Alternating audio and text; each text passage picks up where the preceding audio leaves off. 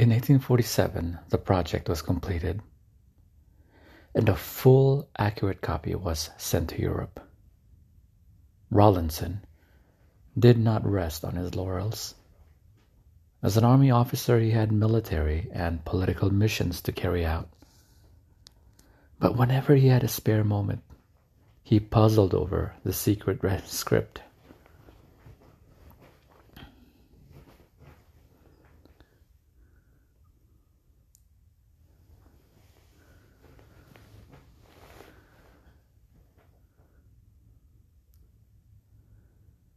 He tried one method after another, and finally managed to decipher the Old Persian part of the inscription. This was easiest, since Old Persian was not that different from modern Persian, which Rawlinson knew well.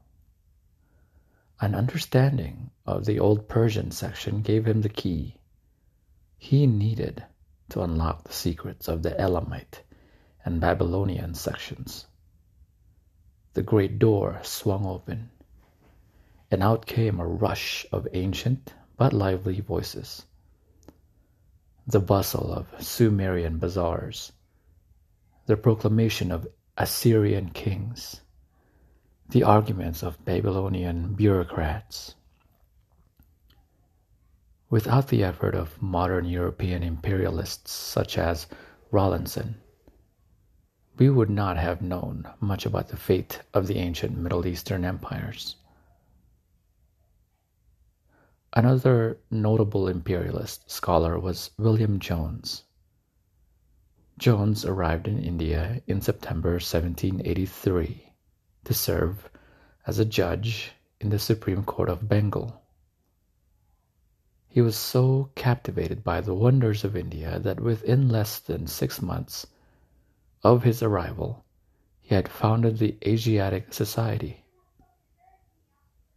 This academic organization was devoted to studying the cultures, histories, and societies of Asia, and in particular those of India.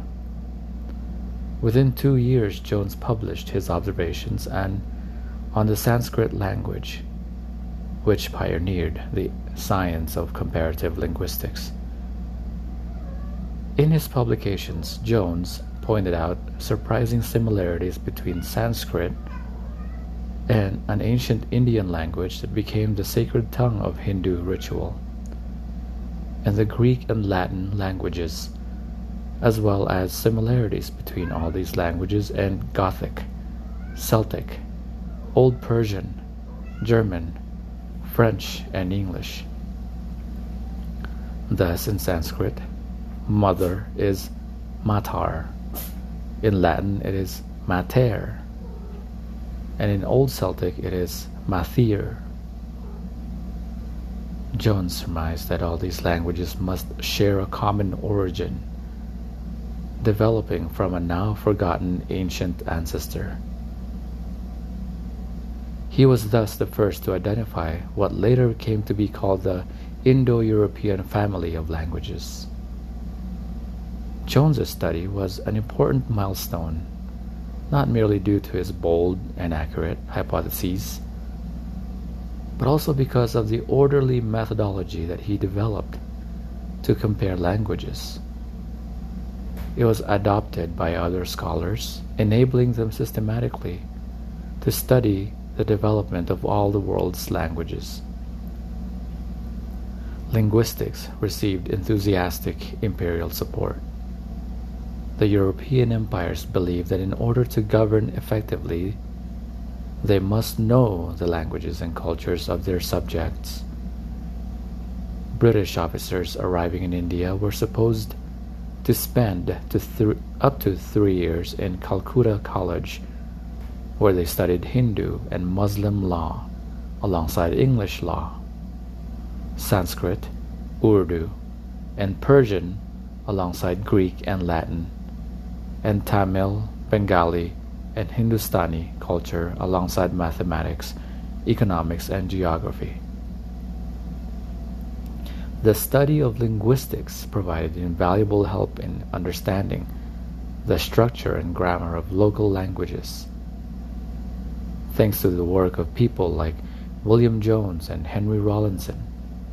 The European conquerors knew their empires very well, far better indeed than any previous conquerors, or even than the native population itself.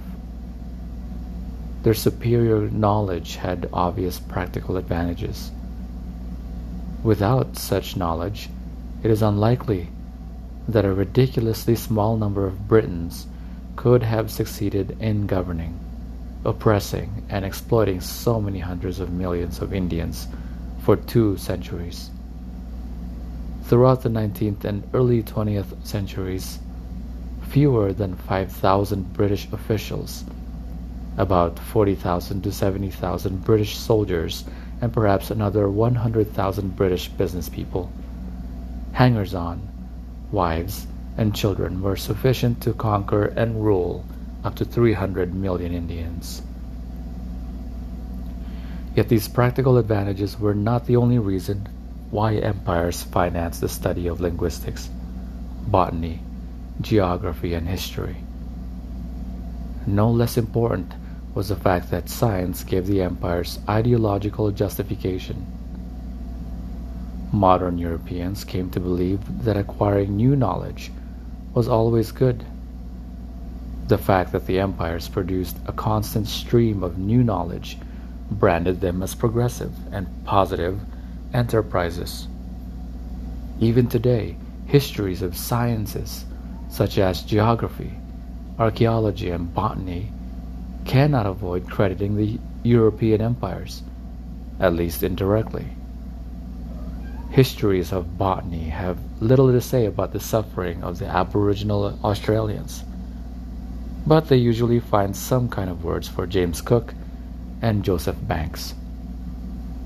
Furthermore, the new knowledge accumulated by the empires made it possible, at least in theory, to benefit the conquered populations and bring them the benefits of progress, to provide them with medicine and education, to build railroads and canals, to ensure justice and prosperity. Imperialists claimed that their empires were not vast enterprises of exploitation, but rather altruistic projects conducted for the sake of non-European races. In Rudyard Kipling's words, "The white man's burden." Take up the white man's burden. Send forth the best ye breed. Go bind your sons to exile, to serve your captives' need. To wait in heavy harness, unfluttered folk in wild, your new-caught sullen peoples, half devil and half child.